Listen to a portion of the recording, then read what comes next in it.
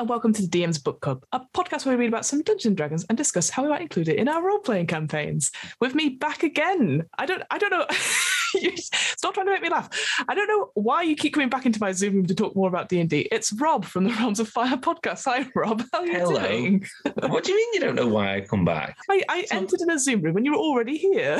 Oh, right, ready to talk more about different campaign settings and stuff, which I think has become a thing. It's nice to chat about, because obviously we had Tolus before, and then I taught your ear off about Modrons, and then you're like, what about this one for a next one? And I was like, okay, so now that's our thing now. We talk about settings, and then I inflict other creatures on you to try. But we've got other settings coming up, which is exciting. Yes, no, I can't wait. But all good with you otherwise? Fine.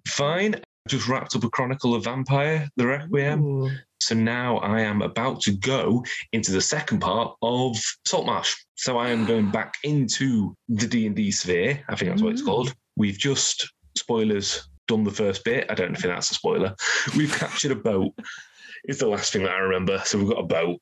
So I assume we're just going to become pirates. Pretty much. As soon as you got a boat, you're like, well, that's it. Everyone else succumbs to our domain. And my character, the orc Codron, is he called Codron? Can't remember what it's called now. Is having more and more flashes across the plains of sun-parched desert lands. And his parallel alternate life as a barbarian.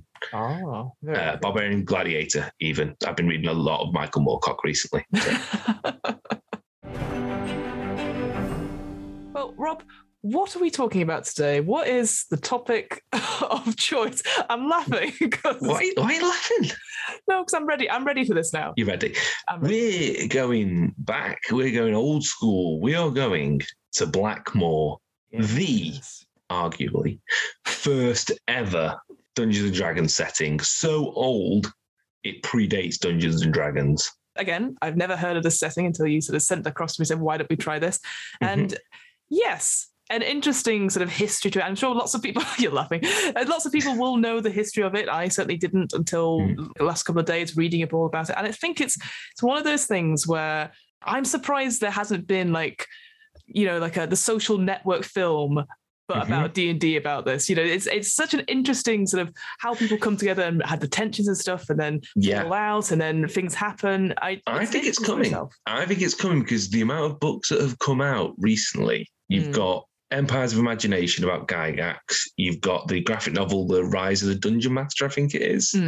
You've got one, what's it called? Something like The Dueling Wizards, which is about Arneson and Gygax, which is a fascinating read. I'll get the actual title up while I explain it, but it is basically the story of how D&D and TSR came to be.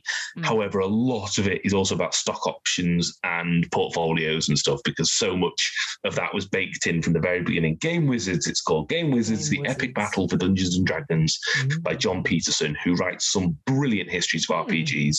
John Peterson is an excellent writer if you want to cover anything in RPGs. But I think it's coming. I do think with the rise of Critical Role, with the rise of D&D being this multi-million-dollar thing, I think there will be a social network where Justin Timberlake plays Gary Gygax. Gary Gygax. I imagine. That would be, and Jesse Einsberg as Dane Arneson. Timothy Chalamet as everyone's rogue. Everyone's quite ill-looking Timothy rogue. Chalamet playing everyone else.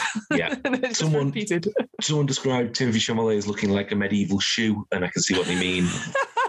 That's all I think that's very unfair, but I'm laughing because I do think it's true. He's not ugly. It's just he has the presence of a medieval shoe. There is the Dungeons & Dragons movie coming, of course, the new one, which I'm hoping every single person who isn't a main cast member is played by the same person using a different voice with a silly hat. I think that would truly get it over what Dungeons & Dragons actually is. It is one of those things because you hear more and more stuff about it each day, like, Chris Pine's in it, all these other people, and they say, we're really looking forward to it. And I'm like, but it's going to be really serious now. And it's D&D, as we know, and role-playing games in general, they're about epic stories, but I see it as inept people playing them and you enjoying, and you can make those decisions, you can be as cool as you want to be, but then you'll fuck up. The door won't open when you need it to open and all that sort of thing. And that's it. It's the end of the film. It'll be 20 minutes long. Because they fuck up a door and that's it. All right.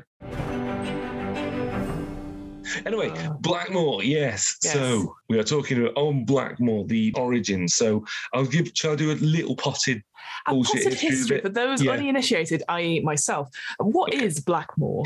So Blackmoor comes from the mind of Dave Arneson. Dave Arneson being one of the two minds, arguably more, behind Dungeons and Dragons, but the two of note, Dave Arneson and Gary Gygax. Basically, Dave Arneson was a wargamer, and he enjoyed putting out all his soldiers and running games for his friends. Wargaming back in the day often had umpires.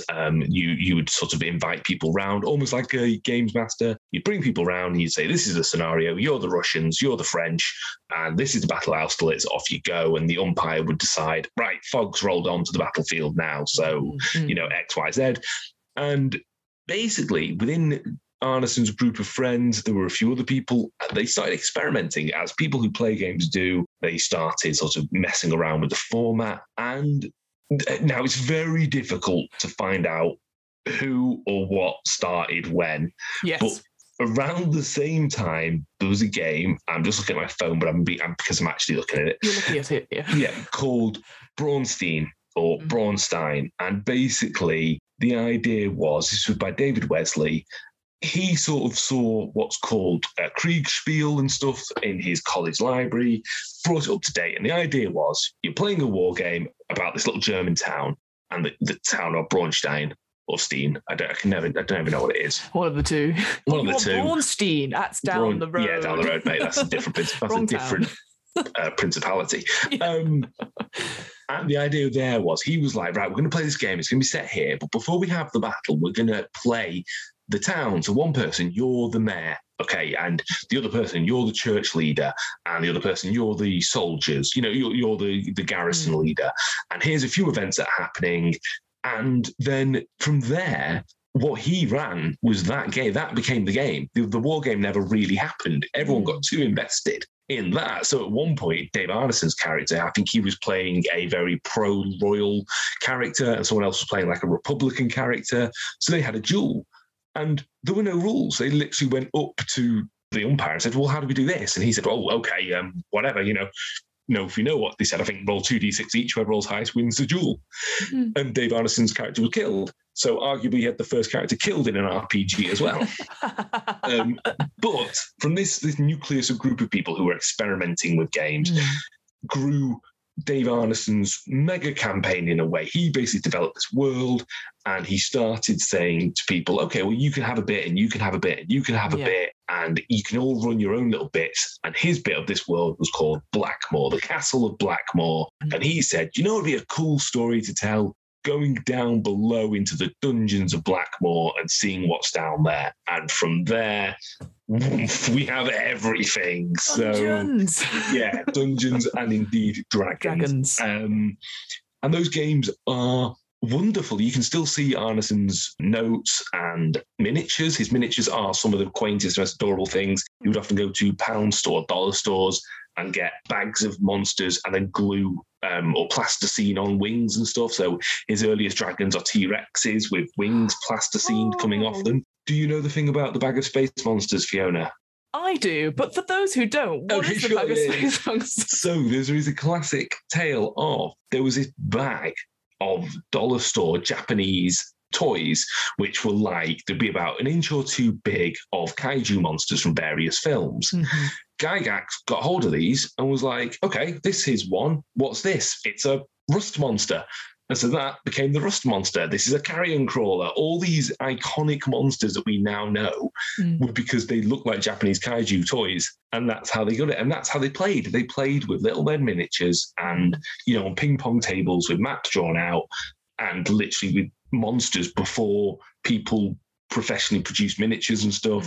This was the very beginning. This was it. This was D&D before D&D. And then Gygax and Arneson codified it. They used the chainmail rules to start bringing in fancy elements, blah, blah, blah, blah, blah, blah, blah. But essentially, Blackmoor was the first D&D setting. There is arguments either way that, Braunstein was that the first RPG, or that was buying off Kriegspiel, which was a 19th century thing. So first RPG is a difficult one, but it's pretty nailed on that Blackmoor is the first Dungeons and Dragons setting. Agreed. Yeah. And there's the talk about Greyhawk as well, similar times of, and it did seem when I was reading through the stuff, they were so keen to get something, like you say, codified down, written down, because other people were thinking about these things. Like you said, this nebulous group of friends. And that's the beauty of it.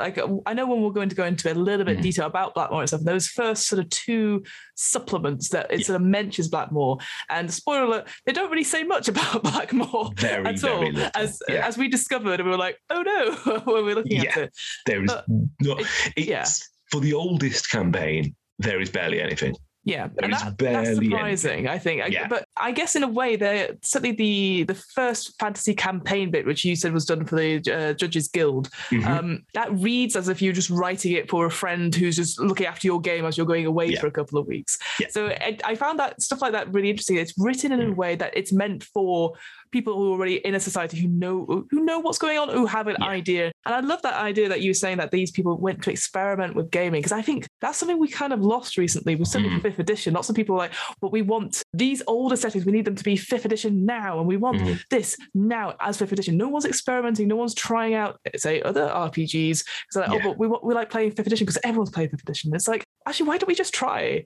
Because if we try it and it's crap, that's okay, because then we're we'll change it and stuff like that. So I do think we're maybe losing that a little bit now, but maybe, I don't know, you sometimes, I just want to play a game. Yeah, I think it's gone adjacent. I think if you want to find that, you've got the OSR movement, you've got the free spiel movement, so it's still around in the setting. I think it's a shame that D&D has, and again, always caveating this, there are hundreds of thousands of D&D players across the world, so saying D&D players is ridiculous. But I've used this comparison before. I was on Reddit, which is a cesspool for RPGs, and someone was, I think I've said this already, that someone was saying, this isn't how I play, I don't understand this isn't how I play. He watched Critical Role, that's nothing like how he used to play as a kid. And as I always use the comparison, you can play Premier League football or you can play football in the park. They're both football. Yeah. It doesn't matter, you know what? And D&D's the same. I think as long as you've got those 6, you need your 6 stats, your armor class, maybe ascending, maybe descending. It's up to you. And your hit points, you're playing D&D. Don't worry at that point. Doesn't matter if you're using advantage or you're using THAC0 or you're using proficiencies or you're using feats. You're playing D&D. Don't worry about it. It's not real. Don't worry about it. Yeah, and exactly. Yeah. Blackmoor's a poster child for that. It is a group of teenagers and 20-somethings putting a world together, stapling it together, literally in regards to the first supplement, and going, here you go, here's a world. As you say, it's not very user-friendly because it's also, it'd be like if I handed you my campaign notes from my Requiem game I've just played and said, here you go, Fiona, you run my Vampire the Requiem. Scenario. I've got it all written down, but good luck. I've not given you the rules. I've not given you. It's definitely not. It's definitely the user friendly is the best term for it. I will say the sort of second supplement one, which was sort of the one after the Greyhawk one, that I believe was published first. That one's interesting because it has a really nice introduction by Gary Gygax, and then there is absolutely nothing about Blackmoor in it. It's just nothing. It talks about, as you sort of saying, the rules that sort of Dave Arneson was coming up with. So this idea he sort of invented, and I say loosely here, but you got hit points, hit location system, which I actually thought was really cool. Actually, this idea that you could be like, okay, I want, because you always have people in your games going, I want to aim for the head or I want to aim for their knee, and some people are like, no, okay, and then you're like, well, it doesn't make a difference to the roll, but it could, right? You could be like, okay, it's a harder place to hit, so the AC goes up. Why can't you do that? And 100%. That's an easy one. Like for me, I allow that if I play D&D, and it's just okay, you're at disadvantage. A place shot is always a disadvantage, because you're staying your blow to try and hit one place, and that's it. Simple rule, nice and easy. But it's funny to think that yes. So as you alluded to, you had D&D, white box D&D, colloquial known that, despite the fact it came in a wood grain box. But okay, white box D&D. First supplement comes out, Greyhawk. Bugger all about Greyhawk in there. Introduces new character types and sort of says, so when you bought original D&D, you also had to have a copy of Chainmail to have the rules. Then they said, but there is an alternative system, and that kind of made that system the official one. Right. And that's one that runs to today, really, very similar. Roll the dice, look at armor class, try and meet it. And then Blackmoor comes out, as you say, that adds such exotic character classes as clerics, Yep. Ooh. Oh no, sorry. Clerics are monks. Sorry, Yeah, monks. The clerics were Yes, monks the cleric subclass. Yeah. and assassins. And assassins are terribly broken. If you look at them, they ridiculous. are disgusting. But then there's a few more hit dice things. There's a few, as you say, hit locations, some monsters. There's the arrival of some classics, such as the Umber Hulk, which again is just another toy made into a monster. The beginnings of the Roper, the greatest of all monsters. Yes. And then there's the Temple of the Frog scenario at the back. Oh, when we said it wasn't user friendly, that particular supplement, it's tiny, right? Like I had to use my big screen, and you know, I got my glasses on now for this, but like I was there looking at it, and I was trying to diverge exactly what it was saying, because like it is just long block paragraphs. I know, huge. Yeah. I know. I'm not a big fan of D&D's 2-column stuff anyway, but at least then it's like, okay, one paragraph is a half a page per se, and it's bigger writing. Yeah. But yeah, that Temple of the Frog, arguably the first ever written adventure for a D&D campaign, but it's all like, this room is how many feet by how many feet, and this and this, and it's just that for ages. And then the maps at the end are huge. Like if you look at it and you think, God, that would be an amazing thing to play. Obviously, it has no you'd have to work out where you are, look back and forth, and again, it's somebody's notes. You are seeing somebody's notes of how it's going through there. It's very much so. And the PDF copy that's available now is cleaned up. That's cleaned up and sorted out. Arneson was renowned for not being the greatest typist in the world, so there were a lot of typos in the first edition. But again, this is. I'll read you the background for the reference. I'm not going to read it all, but this is the reference that you get to Blackmoor in this supplement 2, Blackmoor. Yeah. Deep in the primeval swamps of Lake Gloomy, shrouded in perpetual mist, lies the city of the Brothers of the Swamp. That's it. Like there is more about the temple, but that's all you learn about in Blackmoor. There is a place called Lake Gloomy. Yeah, and that's it. and that little backstory as well for that adventure is quite interesting. Yeah, it talks about the villain, or the sort of the person that you sort of face, and they're just called Stephen the Rock. Yeah, Stephen the Rock. And I will say, the various people we meet through it, and I know you'll probably talk about this more in detail, they are either invented by players or were players themselves. They don't necessarily have great names. It's always like Brian, Stephen. Before we go any further, we should bring it up. The elephant in the room being that this was written by a lot of men. Actually, and no, to be fair as well, there were a number of female. I hate saying that word. It makes me feel like such a fedora wearer if I say females. I don't know. There are a lot in the initial groups, but the stuff written down by Arneson and his friends is basically you're looking at 16 to 22-year-olds writing jokes, and they're not funny, mostly, The comedy has not aged well. The comedy has not aged well. And not even, there's offensive stuff, and then there's also just stuff that just isn't funny anymore, like watching Bad Monty Python. It is like, oh God. It's almost like, it's like, I bet, like, oh, this is the funniest thing in the world. We have, it's like when it's like you had to be there moments, like you telling someone, oh, you missed this campaign bit, and you're describing it. It's like whenever someone says to you, like, let me tell you about your D&D character, and you go, oh no, because it's like, it's the most important thing to you, but you need to be a good storyteller and know when to shut up when you're telling it to someone else. And I'm very bad at it myself, but reading through this, I was like, I bet it was great if I was there. And even then, I don't know if it would have been great, because I would have been cross in the corner. Yeah, like you just feel like, oh my God. But and it's a big dungeon.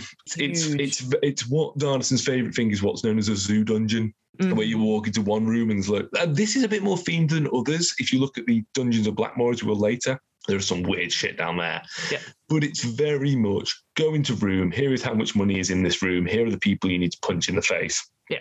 Next room.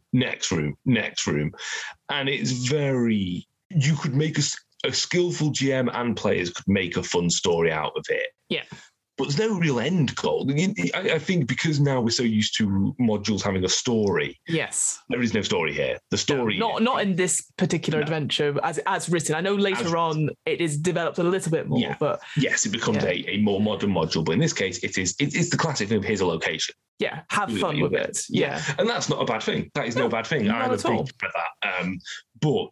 this is not a setting introduction. So if you think, I want to know about Blackmoor, so I'm going to go right to the source. I'm going to go to the text. You're going to get nothing. You're going to get literally, there is a place called Lake Gloomy. Interesting setting, but ultimately there's nothing Like, unless you're going to be like, yeah, it is just a dungeon crawl and just have fun with it. Yeah. And it is kind of feel like, if you're not used to that, something like, oh, I guess great, you know. I will say that, again, with Death Supplement as well, there's obviously tables for pretty much everything, but there's also like a disease list at the end, which I'm not entirely sure what that's for. That's because you're in the swamps. Yeah, but I'm just like, someone doesn't play OSR games. You need to be playing some Lamentations of the Flame Princess. Clearly, I need to. With Dissy Trim. It tells you what percentage it is to catch and all that sort of thing.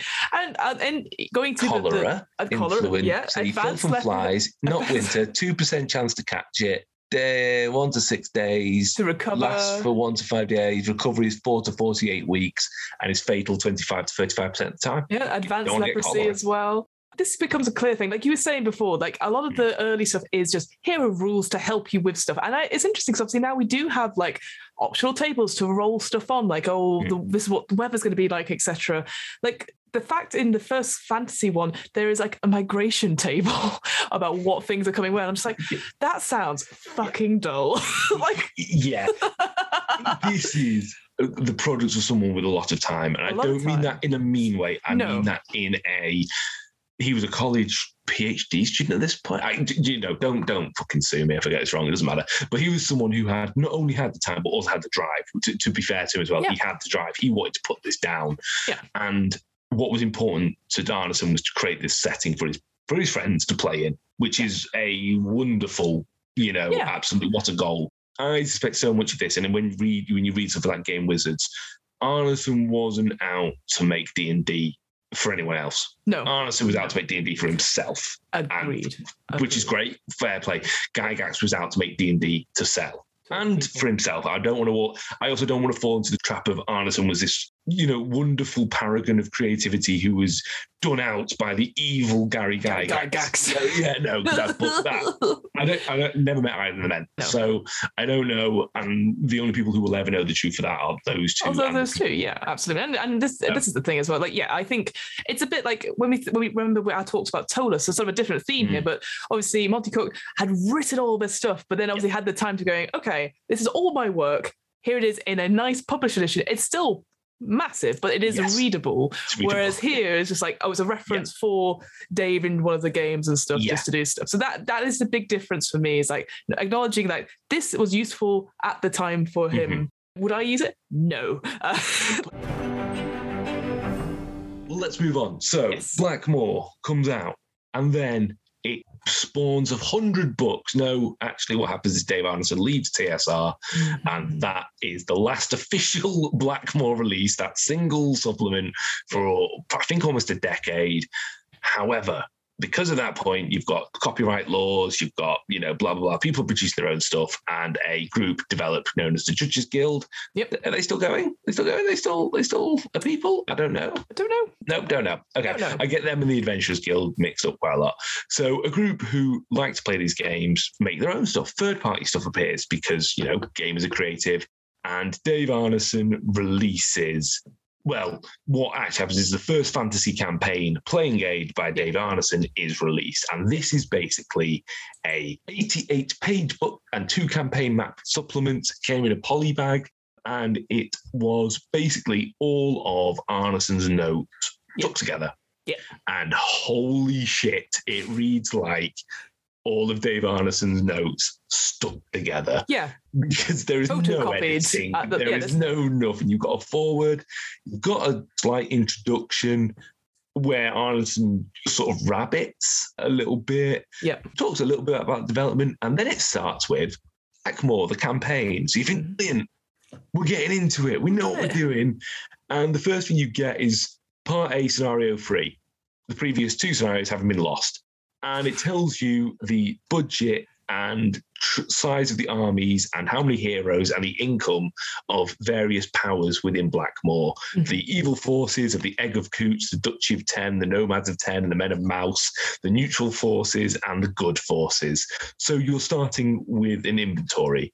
Yeah. And you get a seasonal comparison of the different troops. You get a breakdown of how the campaign went. You've got a price list for your units. Do you want to know how much a peasant costs per man to hire for this campaign? No. 7 gold pieces. The answer was 7 gold pieces. And it breaks down into weapons. A saddle for each horse costs you 6 gold pieces. Yeah. So if you want to, you need a draft horse, which is 30, and maybe a large wagon for the hay. Yeah. So suddenly you started and you're already being hit with shopping lists and administration. Standard cattle types are net. Then there's just breakdowns of cities. Then there's the cool picture of a boat being destroyed by some sea monsters. I hope we get to that soon. Yeah. No, wait, here's some internal investments rules. So we want to build a road. It'll take one man that many days to build a road mile for 900 days. More men complete the work that much faster, but no more than 100 men can work on 1 mile of road at a time. This is Dungeons and Dragons, everyone. Yep, infrastructure of the game. That's what we've got. Factor in weather conditions. So basically, you're doing all this stuff because this is his wargaming notes, really, all jammed together, with which you're meant to run around inside that world. However, you're still not getting much. No, it's very very interesting. Yeah, it does feel like it's a lot of post-it notes that have just gone one after another, and then we put it on the page, and then we've photocopied it. Because there's that little bit at the beginning, and it's like it's dotted throughout saying, "Oh, we had this player that done this, and that's now in, and that's in the game." And then later on, it talks about, like you said, there's sort of the dungeons underneath Blackmoor. It goes, we actually included 2 things that the players created. Oh, that's really interesting, but it's hidden away past all this. So it is not. You have to go through and be like, not needed, nothing about Blackmoor. And then you get to the end of the document, like, okay, there's little bits and pieces, and you finally sort of get through it. Yeah, it's like the worst handover ever. You've started a new job and someone said, here's all my notes. Yes. You picked up a job after someone's been doing it for 30 years and they give you their notes and you're just like, what? It starts getting interesting at Blackmoor's more infamous characters, where you start learning about some of the characters, including the aforementioned Egg of Coot. I think just before we get on to that, I do want to point out, and I pointed this out to you, and this is sort of my laugh, because there is a little thing where it says, any resemblance between characters listed below, or any living or dead, including those both living and dead or in between, is purely accidental. And as soon as I see that on anything, I'm like, oh, these are all the horrible people he didn't like, and he's just made caricatures of them. So I was like, yeah, whatever. So that made me chuckle quite a bit. But yes, Rob, what or who is the Egg of Coot? The Egg of Coot, otherwise known as Og of Ot or Og et Draug, etc., is Gary Gygax. Basically, by this point, the two of them had a fallout, and the Egg of Coot, Ernie Gary Gygax Egg, was his sort of take on it. Here you go. Here's the descent to where their relationship had got to. This all-consuming personality lives off the egos of others to support his own ego. Theories say he's now a huge, massive, jointly operating cells, a huge, massive jelly, a giant, thickly hided egg. He enjoys little jokes like scrawling obscene words and phrases on the walls of latrines and garbage cans to show its power with little rabbit marks. General level of jokes indicates a level 11 intelligence with a mature age of 3 to 6, having never been denied anything. And the egg is known to hold an unshakable grudge against anything that has ever in a way caused it difficulty that was not immediately overcome. It will direct its efforts exclusively towards the demise of this force, even to the extent of ignoring past defenders in order to go after the newest threat. Yeah. It's interesting because I know most people think it's Gary Gygax. So some other people saying it's another person at the Judges Guild who didn't like role-playing games.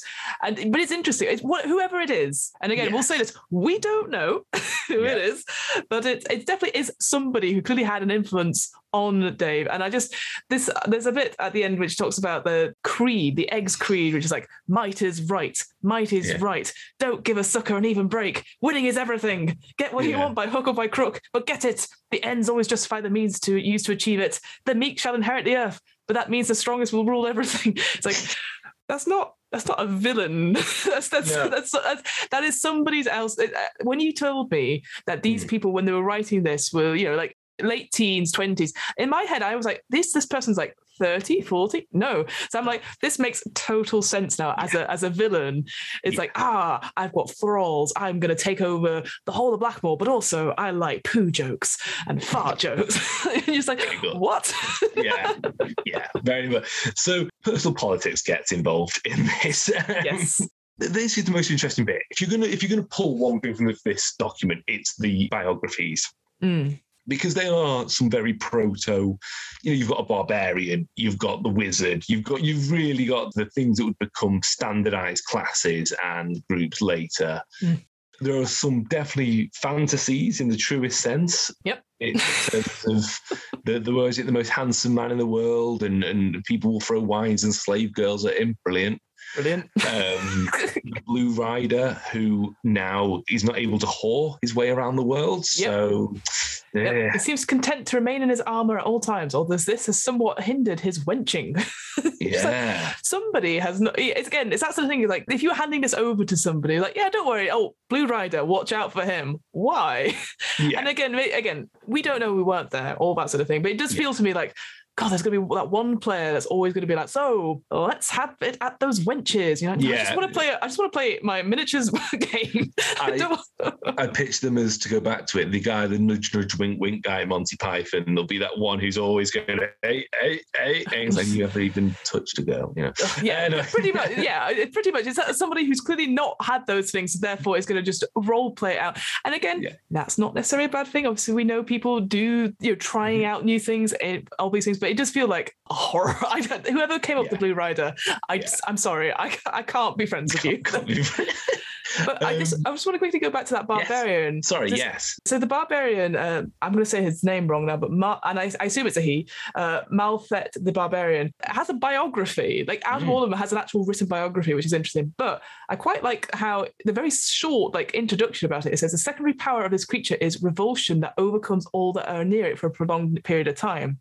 If this period lasts more than a few turns, the other party will gradually assume the mental characteristics of the barbarian, and only a wizard can cure it. So this idea that being a barbarian is a disease, and you just infecting other people with your rowdiness, and you're like, whereas kill everything. I sort of like that, because I like that. It's it reminds me of, the bit in 2001 where all the monkeys start hitting the bones and going mad. So I'm going off complete tangent here, so you might want to edit this, but I'm a good nerd. I've got a lot of friends who are nerds. We went on a stag weekend once, which was going to a cottage to play video games and play board games and stuff. That sounds like the fucking dream, Rob. Don't 15 of us or so, all nerds, really, all middle class white nerds going. Got there, we're having a nice time. Someone knocked over a can of beer or something, and literally we all just were like, we all started jumping around the room. There was screaming and yelling, just like the monkeys in 2001, yelling and hitting each other around the heads and stuff. It was just this moment where we all just dissolved, and I think that's how barbarians would be, just a big group of them, just football hooligans or whatever, or just lads on a night out, just that's how it is to me. It's the Thor, another, let's go, and you're like, okay.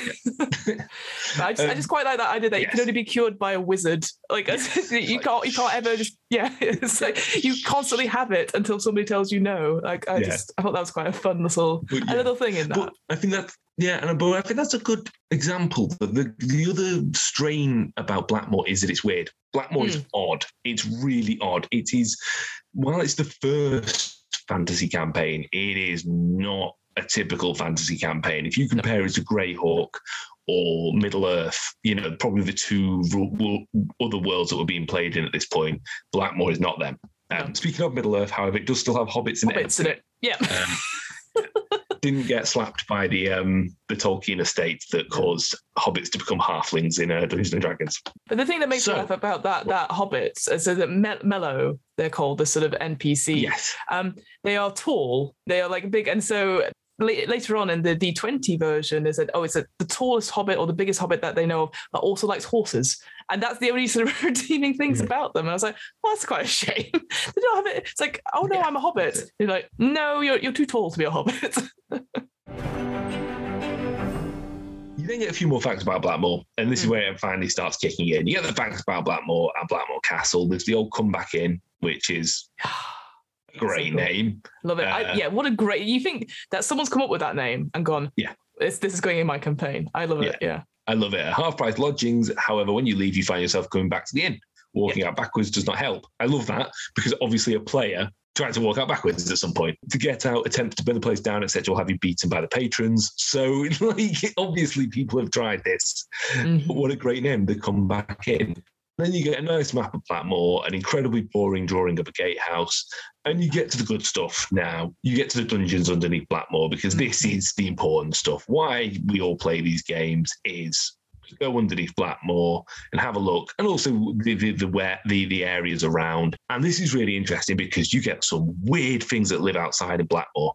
You can sort of almost tell what his favourite monsters were, because you can be outside. Hey, I tell you what, Fiona, throw me a D20. She reaches, gets the bag out. Yeah, you're walking through one of the mountain squares around Blackmoor. Let's see what you encounter. All right, ready? That is a 5 on the dice. A giant. It's a good look. I hope you won't just walk into a village as a level 1 character because you just encountered a giant. You know, a 4 would have been a Balrog. My God. It's just like, oh, okay. Orcs come in groups of 10 to 200. So, it's a good chance that you might just go, oh no. In fact, could you throw me a D6, please? Sorry. I can, yeah. Ooh. That's a 2. It was 2 giants you encountered. Oh, okay. Apologies. Yeah. Oh no. So good luck. Yeah. So basically, you start getting a sense of what the world's populated with, and it's a big mix of the classic sort of stuff from D&D. A lot of lycanthropes, a lot of orcs, rocks, the great birds from Arabian mythology and all that. And it's just more stuff. It's more tables, which actually are very in vogue these days. If you go to any OSR supplement, it's all tables. So this is the beginning of that. But how useful they are now. And again, rooms, you roll them, 40 goblins. That's one of the rooms. And the next room's got eight spiders in it. They even say giant spiders. There's spiders. There's definitely in that original supplement 2, there's a lot of giant things, and you're like, was it 6 types of giant beetle and stuff? But and I know this is again off topic slightly, but there was the last one was like, it's a boring beetle, and I was like, I've never heard of those before. But I just like the idea that they're really boring rather than boring. Right, it was like, hello. Have you heard about Dungeons and Dragons? Oh, do you want to play it? But yeah, when you get to the 5th level of the dungeon, you can run into either 32 dwarves or 3 pigs. It's just like, what's going on? Why are these things living next door to each other? Why are there 40 goblins in this room? Why not? I go through a door and there's 28 dwarves. What's going on? I love it. It's bonkers. Yeah, that's what it is. It's bonkers. It's crazy. I think it's more you throw it and then you put stuff together. 60 ogres. That's what's in one room. I think it's a case with this where you would look at it and you pull out what you want and what you don't want. But again, if you want to learn about Blackmoor, pick up this supplement. The first 2 supplements, it's that sort of thing. As you've already said it right at the beginning, it was like, if you want to know Blackmoor, you want to go right back to the beginning and get the official source. You can do it. There's nothing in it. It is somebody's notes, and from these notes comes out the Blackmoor stuff much later. It's fascinating that it's Blackmoor just in name only. I think. And then the Judges Guild is really, what this will let you do is generate your own Blackmoor.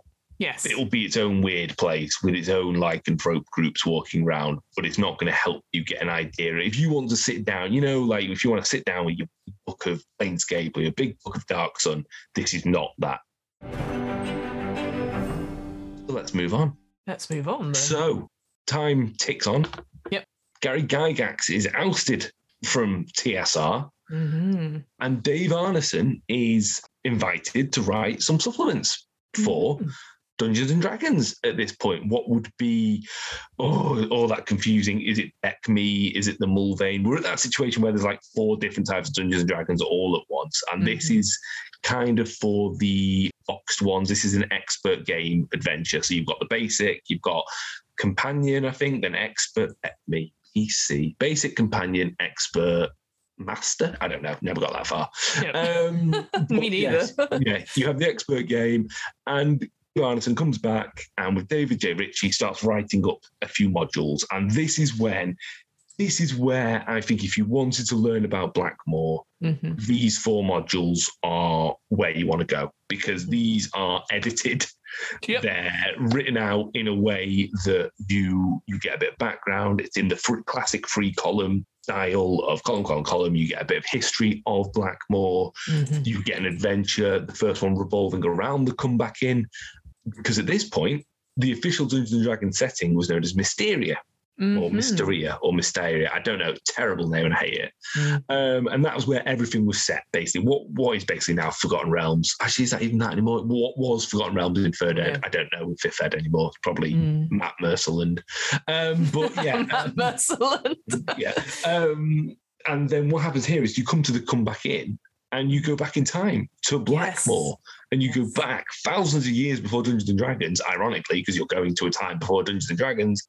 And Blackmoor as it was, where instead of it being in ruins as it is now, and by now I mean the current D&D setting, and you explore what Blackmoor was like. And it's weird. It's really weird, because we touched on it before, but Blackmoor is an odd setting. It has so much science fiction to it. Like the fact that the time traveling in is one of them. But I think I sent you I'll try and find the picture. I cropped a few examples of magic items. Yes, you did. From Blackmoor. I want to see if they sound familiar. But when you were reading it, Fiona, or reading this bit, is there anything that stood out for you in terms of the weirdness of Blackmoor? Weirdness of Blackmoor. So I'll be honest, I didn't read the adventures sort of thing, because I read more about the D20 Dave Allison's Blackmoor stuff. But what came out to me, when I was reading it, it felt very much like it felt like a development of Game of Thrones. There's all these wars happening, on the thing, but Blackmoor's in the middle. The thing that stood out to me was that magic itself, people, it is used, it is around, people are frightened of it, but at Blackmoor itself, the actual township, it's on like this sort of black rock or a rock that's got hewn on it, which has magical powers, and there's a university there that's studying it also. All the magical stuff is very well regulated there. But they have I'd like to think of like a wizard's police force called the Wizards Cabal. They're going to make sure that people aren't troublemakers with magic.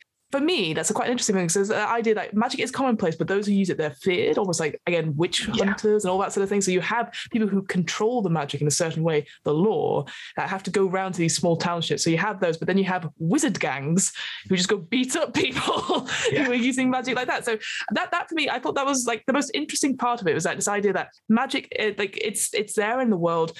But then there's also the development of like steam power and clockwork, which again has that sort of sci-fi elements, a bit like Eberron perhaps. So you've got clockwork constructions and stuff happening, and it's all those sort of things coming together. But in magic, it's there. But if you use it, people are going to be frightened of you. I was like, yes, interesting. Absolutely. And I think that is a fun one. I think that's what does make it stand out a little bit. Say it's almost the polar opposite of Tolus, where magic is everyday kind of thing. It's everyday, brah. So here are some magic items that you could find in Blackmoor. And I just want to see if any of these ring a bell. Sure. There's an entertainer, which is an any jolly you ever wanted, and some that might kill you. User loses track of time and is open to attack. Roll a 10-sided die for hours of use. Cures all fatigue and raises fighting level by 1 for the rest of the day. That to me is better than life from Red Dwarf. That's you sort of put that on and you're vulnerable. Obviously before that, you've got robots. You find a robot. You roll a d6 dice for its armor class, another die for the number of hit dice, and has 10% chance of throwing lightning bolts. Pew, pew, pew. Right. Yep. You can find a controller that allows you to control robots. So you got that. You've got a medical unit which heals all wounds within 24 hours, and you can't get out of it early. That sounds to me like a Bacta tank from Star Wars. And then the most blatant, the tricorder. The tricorder from Star Trek. Like literally, it's the tricorder from Star Trek. I love it. Yeah, and you know what? But then it makes me feel like there's this thing nowadays when people are writing their homebrew stuff and they're so worried that, I've borrowed, in quotation marks, this reference from because I've read this book, and people will see it and go, oh, this is from this, isn't it? And there's like, oh no. And maybe that's the thing, people may be looking down on that. I don't find a problem with that. If you've done something very clever and you reference something, and then only one other person knows about it, and they're like, "That's I like." It happens to me a lot. Like we had basically my DM had put in black books into a town, right? And obviously the grumpy halfling was there, and I was there going, oh, it's burning black. But I didn't say anything because I didn't want to spoil it for everyone else. But afterwards I was like, that's really cool, So whilst obviously if it's blatant, then you're like, okay, you've deliberately ripped that off. But I think there is a beauty to put in the things that you like, change it slightly, just to have a go. So. It's the classic never use an orc trope. Have you heard about this? I've heard of it, but do explain. You don't use an orc. Orcs are boring. Call it something else, but use the stats of an orc. And so you could do that with that tricorder, for example. What you find is a magical device that, when you hold it up to a person, it will display, show you their status or how they are. Mm-hmm. It is a tricorder. It's going whoa, whoa, whoa, whoa, whoa, whoa, but you D&D'd it a little bit. Mm-hmm. I think, yes, as you say, that's cool. The Black Book had a halfling in charge. That's fun. Because if you went in and it was, a grumpy Irishman in a black suit, you'd be like, well, this is Black Books. But if you obfuscate it by one level, that helps. And I think Blackmoor has a lot of that. And then it also has stuff where it's just like, no, I watched this, so it's in this. And it's in there. It feels like I watched Labyrinth the other day, so now there's giant machines like the Tunnel Borer. There is Labyrinth. A Goblin King somewhere. Yeah. Like you feel like, all right, you come get asked this, don't you? You were just stapling this one. So there's the Adventures in Blackmoor. Basically, it's known as the DA series of modules. Series, 4 of them. Adventures in Blackmoor, which sends you back in time and you see Blackmoor as it was, see the technology. Temple of the Frog, which is a redo. Back again. His favourite ever dungeon, Temple of the Frog. The great dismal swamp for everyone. Yeah. Hooray! This time it gives you a reason to go and stuff. There's a bit more classic, what we would now recognise as a module construction of here's some saying, here's a plot hook, here's why you go into it, there you go. Mm-hmm. The next one is called City of the Gods. Yes. This is mad. I'm going to read you the plot summary. Please do, yeah. In this scenario, the PCs are sent to the City of the Gods by the leader of Blackmoor to acquire divine magic, either by bargaining or by stealing. The PCs journey 4,000 years into the past to past Blackmoor. There they are hired by the Fetch, who was previously seen in the Temple of the Frog, because the Froggies, a cult introduced at their adventure, have become active once more. The cult is using the futuristic technology of the City of the Gods to achieve their end, and the players must attempt to control the inhabitants of the city to turn them against the Froggies and possibly form an alliance with the Kingdom of Blackmoor. The adventure takes place in 3 parts and includes science fiction, alien technological devices, and has a brilliant cover, which looks like something out of Book Project. I would say the cover of it looks beautiful. I love it. Yeah. Yeah, it looks wicked. It's very Numenera. You could run that in Numenera, no problem. Again, it shows you how weird D&D was. And this is 1987, so this isn't old. D&D's in full swing here. Everyone, for some reason, has the same haircut because, according to Stranger Things, everyone from 1987 all wore the same clothes bought in 1987. No one had any hand-me-downs. That's weird. Okay. Sure, theme park 80s. But this is, D&D is in its full swing at this point. But you get the feeling that this is a lot of stuff that Arneson will have played with and stuck together and run his players through seeing light for the first time. So you really see that it's weird. It is not. If you want to play Game of Thrones, Tolkien, you're not looking at Blackmoor. You're looking at Greyhawk. You're looking at the Forgotten Realms. This is, and I don't like the term because I feel like it's applied to everything, but I think it does apply here. It's gonzo. It's very, you got around with your friends. Mm-hmm. I watched Alien last night, so we're going to have a game where you're all on a boat. Shit, something's starting to kill you all on the boat, and you discover what it is, and actually it is the alien. Like, literally, it's not even a case of I've obfuscated this, so it's a mind flayer. See, that would be a typical D&D adventure. If you want to obfuscate alien into D&D, you're on a galleon in the middle of the ocean, and a mind flayer is killing everyone. In Blackmoor, it would be the alien. One of the alien ships crashed into the ocean, and an egg floated to the surface. And the alien is now in Dungeons and Dragons. And then you're doing War of the Worlds on top of that. Yeah. Yeah. Absolutely. And then you'll create your own stuff. Not to say it's also not Ready Player One. Like, it's not, do you remember this? It is also, but the players get to decide what happens in this duchy. They're also town leaders, and there's Napoleonic troops turn up. It is very, it's fantasy in the truest sense of, if you can think about it, it probably can happen in Blackmoor. Yeah, and I really like that. You know what? I love it. I actually love it. And that's bizarre, isn't it? You think you go from two supplements which have zero things about it, pure rules, and then you get these bonkers adventures. I will say that City of the Gods one sounds fucking amazing. Really good. I'm actually gonna pick up these 4, and I'm tempted to either cipher system them or free Kriegspiel Revolution. I'm very tempted as well. So maybe we'll split these on that sort of thing. Should we split on that? Yeah, let's split on them because like again the old fashioned covers as well. So you've got the sort of classic like primary color and then an incredible bit of artwork on top of that. And this is the peak of D&D. I don't want to sound all oldie and or it's no good nowadays. Jesus Christ, the covers of these, the Larry Elmores and stuff. You just it's beautiful. Like I think all D&D art is beautiful in a way, but there is something beautiful about the classic one because it captures that adventure in a picture right on the front, right? And you're like, what that is. So you say that, say all D&D art is beautiful. I'm going to do a little confession here today. I had a bit of time to kill, so I went to Blackwell's and I was looking and I almost picked up all the D&D books. I was like, I really should own the free books. I didn't because I'm not an idiot. But I picked up the Adventurer's Guide to Wildmount, Explorer's Guide to Wildmount. Yes. Hang on, she says, picking it up. That is a trash cover. Yeah.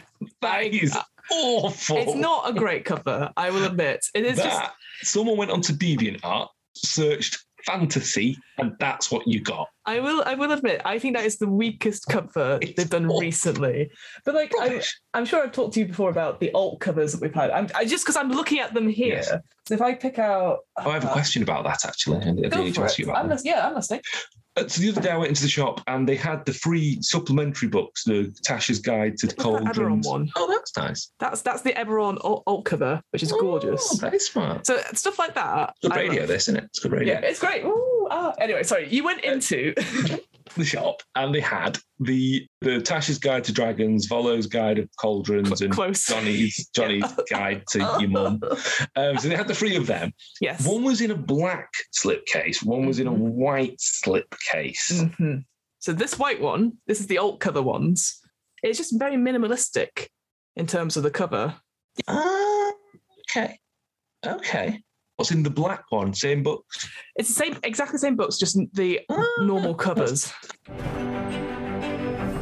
Blackmoor itself, again, I looked a little bit at the, what's it called? I should have actually looked this up. It's the sort of player, they basically, after 30 years or so, they then put together Dave Arneson's Blackmoor core campaign, right? Yes. So this is nothing to do with TCSR or Wizards. This is a spawn of the Open Game license, the OGL, one of the biggest things to ever happen in role-playing in the year 2000, I want to say, when Third Ed hit. Basically, the rules were released for free, effectively, for Dungeons & Dragons. Go do what you want, go do it. And Dave Arneson's Blackmoor. Now, I'm glad that you took the lead on this because I found this book incredibly boring to read. Yeah. So you can talk about this because Jesus Christ. So I will say this whole book. So again, you know what? It's very similar to Ghosts Walking Away, and there's compared to say Ptolus. I think Ptolus was the greatest thing because that first chapter you could give out to people, and it's great. This one, it takes forever to actually talk about Blackmoor yet again. So it goes through all the classes, all the new stuff they've added, which great, but nothing, no primer for the player at all. There is a player's guide at some point later on, but even then, when I had a quick look through that was more class stuff as well, and the religions of Blackmoor as well, but nothing like, hey, here's a timeline, which you eventually get to like on page 100 or something like that. But I think for me, so you talk about Blackmoor, the castle itself, it builds on this history about how it's been taken over a couple of times and has been destroyed and rebuilt, which I again was quite interesting. This idea that the current king actually used to be like sort of a baron, and all the barons sort of voted saying, oh, we like this guy, let's keep this guy in, which is quite, again, it has that sort of Game of Thrones-esque sort of quality to it. Yeah. Very little on the Egg of Coot. Yes, the Egg of Coot has lost his prominence, I feel. But it's interesting because it's one of those things that I think by the time it gets to here, it talks about it as sort of like it still has childish pranks. But it definitely has this more, it's definitely a being from another world, very Cthulhu-esque type vibes to it rather than it's an egg. It's like you don't know what it is, but they call it the Egg of Coot. But one thing I did want to mention, so we sort of mentioned it before, this idea of having famous NPCs or minor characters that were players in the original game and sort of come back in. So there's a couple in here. Some of them seem very, very familiar. If you've read the first couple of supplements, they're a bit more expanded on them. Certain, I'd say, problematic elements taken out of them, which is fine. But I wanted to mention, she says, scrolling down to the bottom where I can find it. So there's the Baron of Glendowner and his wife. And this is, if you were interested in the egg stuff, this is an interesting NPC. So this idea that anyone that's faced the egg or in the sort of the realm of the egg, you go in and you don't actually remember fighting the egg. They come back confused. And so they don't know if there's been any incursions. It's so unknowable. And anyone that comes back can't remember. So the Baron of Glendover's wife was kidnapped by the egg's forces. And so he launches a huge attack on the egg, takes rivals and all that sort of thing, goes in and disappears for years, doesn't come back for years. And then there's lots of false barons that come saying, I've returned, and they're not.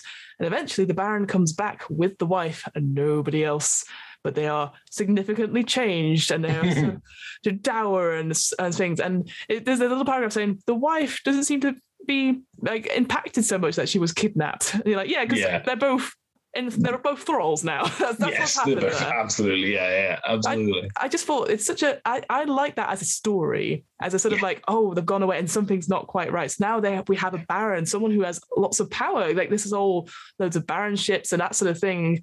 This is the politics of it. And now the egg is slowly infecting people and all that sort of thing. So I quite enjoyed that as a little. Again, it's just an interesting little story, and it's not. Again, I don't know if that is a player that got taken over or died and then that got... Yeah, I don't know. Or was that an adventure? Was that invasion launched by a player? I think what's wonderful is that Dana Arneson now sadly has died, but his players still play every year. Yeah. They go to his basement and play on his tables and continue the story of Blackmoor. That's amazing, because that is a campaign still going. You keep mentioning Game of Thrones, which is brilliant, a great comparison, but those things that happened in the past were done by players. Yeah. So when you talk about the invasion of whoever or the war between these two, they were launched by players because this is the campaign that has been going since the 70s, that keeps going and thrives. And that is where it really does stand above others. It's this campaign that has lasted and is still going. It's so hard to get hold of. It's really difficult. There's no equivalency. There was, as I say, this was all done by Zeitgeist and Goodman Games, I think, Dave Arneson's Blackmoor stuff. Yes. And they did a main book, a few supplements, like modules, and then they did a guide for 4th ed as well. Yes. And that's it. It's gone. That's all there is. Yeah. So altogether, Blackmoor has had, from TSR/Wizards, the first ever supplement. Yep. Well, supplement to Blackmoor. Yep. Then it had 4 DA modules. Adventures. Yep. That's it. So that is the official Wizards CSR production. Third party Judges Guild supplement. Yep. Dave Arneson's Blackmoor. Yep.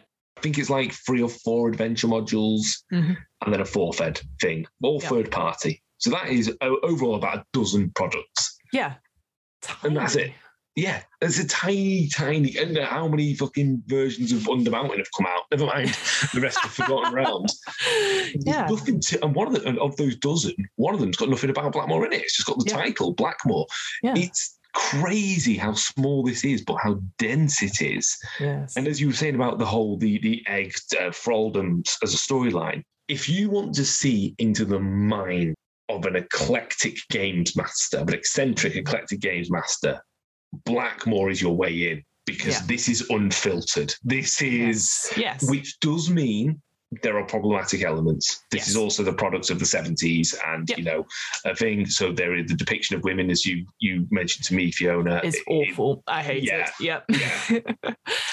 Yeah. And there are other problematic elements as well. So the barbaric, dark-skinned races. Not a fan. Yeah. There are problems, but this is the closest you're going to get to looking into an untapped mind of not an untapped mind, an unfiltered mind of one of the original creators, because stuff was coming out before it was getting edited. The editing in TSR getting like you said before, it has hobbits and ents in it. Yeah. And before getting copyright strike from that, So this is a really nice. I use this term a lot, but it's very much an text for a modern D&D. If you want to see where all this comes from, look at Blackmoor stuff, and a lot of it you'll go, this is shit. Again, I've used a comparison already. It's like Monty Python. Yeah. You look at the majority of Monty Python and you go, this isn't funny. How is this funny? But the impact of Monty Python can never be denied, Same with Blackmoor. No Blackmoor, no Greyhawk. No Greyhawk, no D&D. It's so I feel like I'm wrapping up here, but it sounds like this is. No, but I just want to end on it's something that you again. I can't remember if we said it in recording or not, but you've pointed out like this is somebody writing. It's their stuff. It's their world that they're writing. They're writing it with their friends, and I love how you were saying that they, even though David, as if I know him, even though Dave Anderson has passed now, the fact that his friends still play in his world. Yes. Actually, that is such a beautiful legacy and such a beautiful way to keep somebody's alive, acknowledge it. And, and we always make fun of those people who are like, oh, I'm writing a novel. Or, there used to be that sort of sniffy down, like, oh, you're writing a campaign, or everyone's got a great big novel. This is my go-to thing. Like 50 Shades of Grey. It's had a big impact, not the greatest work in the world. This person wrote it at their breakfast table and then has spawned so much from that. And you're like, that's incredible. And the fact like this campaign, like again, bits hodgepodge taken from bits and going, it's what I like, has spawned an imagination and got to where we are today.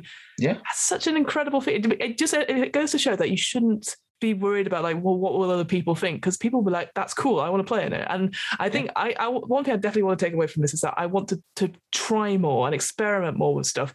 Like, tables, I hate tables, right? But I'm like, okay, what does this mechanic do? Because like he introduced water mechanics, underwater stuff. You're like, why don't we just try this stuff? Well, zero gravity fighting. Maybe we'll try it like this, and maybe we'll try that. If it doesn't work, it doesn't work. We just throw it away. It doesn't matter. You're not going to break it. RPGs have the advantage RPGs have over video games and board games is you can manipulate them so easily. If you start bringing house rules to Agricola, you're going to break the game. Yes. You can house rule D&D until it's a different game. And I have, and I do. I don't play D&D effectively, but I do. I also do it back to the Premier League versus kicking a ball around the park. It's all the same stuff. I really think Blackmoor is the epitome of that. It shows that just have fun. You go out, and if it makes you laugh, it makes you laugh. Yes. Don't be a dick. Don't be harmful. Don't be horrible. Yeah, don't punch down. But don't punch down. But if something makes you laugh and it stays in the campaign, it stays in the campaign. Yeah. And it will. And then do you know what? Then when your players quote that, it's better than them quoting Monty Python. So I agree. And the idea that you could come back to this world and your previous players, if you know them, or if it's you, this mention of a character, and you're like, oh, that's my character, or that's so-and-so's character, and they've had an impact. That is such a cool thing. Like years the legacy element is brilliant. Beautiful. I would recommend anyone who, if they at all have not turned off by now, interested, watch the film Secrets of Blackmoor, which is a charmingly made documentary about Blackmoor featuring interviews with a lot of the original players, the original campaign players, some of whom you will recognise from the NPCs we've mentioned. You'll find the first ever rogue, the first ever wizard, the first ever barbarian in there. Dave Anderson's daughter, Dave Anderson's dad, all interviewed about it all. It's wonderful. It is amateurly made. It's great, but it's very... watch in a few sittings, I would say. I see. Where is it available? It's not on any platform. You will have you pay for it. It's like it's almost video on demand. Just Google Secrets of Blackmoor. They have their own website. Perfect. Because again, I think when I came to this, I wasn't really warm to it because I was like, oh God, it's somebody else as well. But actually, to hear people talk about it and people still playing in it, actually, that's quite heartwarming. So I'm definitely going to give that a go. And Dave Anderson's daughter has taken his place in the campaign, kind of thing. So okay, everything's okay. I'm happy now. That's fine. Rob, I thank you so much for introducing me to the world of Blackmoor. We've laughed, we've cried. We're quite bored. We're quite bored. 100%. I'm going to get those Adventures of Blackmoor. I think that City of Gods looks cool. Yeah, they're really good. So we'll be splitting those, and I'm sure if you ever decide to put them into a Cypher game, I will be there. what are you up to? Anything you'd like to plug in the meantime? At the moment, Realm of Fire is returning. We've had a bit of a hiatus for a couple of months. We released our Christmas stuff, and then my co-host Brendan got COVID, and then Damaged is back, and then it's been Adepticon and stuff. But we are back. We are going to be recording. We've got a number of interviews in the bank, including with yourself, Fiona, that will be released soon-ish. Don't know. We're recording on Sunday with our first one, but in some time, and then we're getting it out as soon as possible because editing is for cowards. So check out Realm of Fire. I did this so much. It is just believe in your own art. It is. Well, David Allison did, didn't he? Yes. Dave, stop calling David. You don't know him. Oh, I don't know. It's Dave. Dave. Yeah. It is a Warhammer focused podcast. If you're into Warhammer, please listen. If you don't worry. I don't blame you for not listening. And then I reckon I'll probably be going out my own podcast about something soon as well, because I've got a lot of opinions on another movement within RPGs I want to get out there and start playing. So more on that at a future date. But that's it, Realm of Fire. Check us out on Instagram and all podcasty places. I have no Twitter handle. Twitter is also for cowards. So yeah, that's cool. Me. If you're ever in Manchester as well, hit me up and we'll have a game in person because I miss playing with people. So hit me up. We'll get a table at Fanboy Free and play some Blackmoor. I'll hold you to that next time I'm in Manchester, so for sure. And just to sign off from me, I run. What am I rolling? My new go-to is no, don't do the hand gesture. That's a different thing. That makes no sense to the listeners at home. So my new thing is who, what, where? Okay, the What Am I Rolling podcast is a twice monthly. You all right? No, I'm having a stroke. Yeah. It's a twice monthly RPG one-shot podcast where we all do different RPGs every couple of weeks. Long Haul 1983 is probably out by now. Next one out will be Numenera, which is, I think that's you that's that host. That's me. That's you. Some funny bits there. I still quite laugh of you saying, shall I show you a picture of the pyramid? And me going, well, that's fucking ominous, like after a few seconds of pausing. So I had so much fun doing that. And again, the Cypher system is a great system, 100% for that. Got some more bits and pieces coming up, I'm sure. I've got to edit them because I'm not a coward. And finally, if you want to get 10% off your fave, hang on. If you want to get 10% off your offer code, hang on. Jesus Christ. I know, I'm trying to end this episode. If you want to get 10% off your order at Space Gaming, type in the offer code DMBC into checkout and get 10% off your first order. I've said that twice now and it still makes no sense. If you want to buy a D&D book, they've got some solo RPGs. They've got 1,000-Year-Old Vampire, which is a great solo RPG, which I absolutely love. And it's a beautiful physical book. But until next time, thank you again, Rob, for treating me to a setting. You'll be back on soon, no doubt. We've got other settings I know we've got in the pipeline, which I'm very excited about. That should be good, yeah. But yeah, until then, thank you so much for listening, and we'll speak to you, hear to you. See you next time. See you on the flip side. See you on the flip side. Stay hydrated. Make sure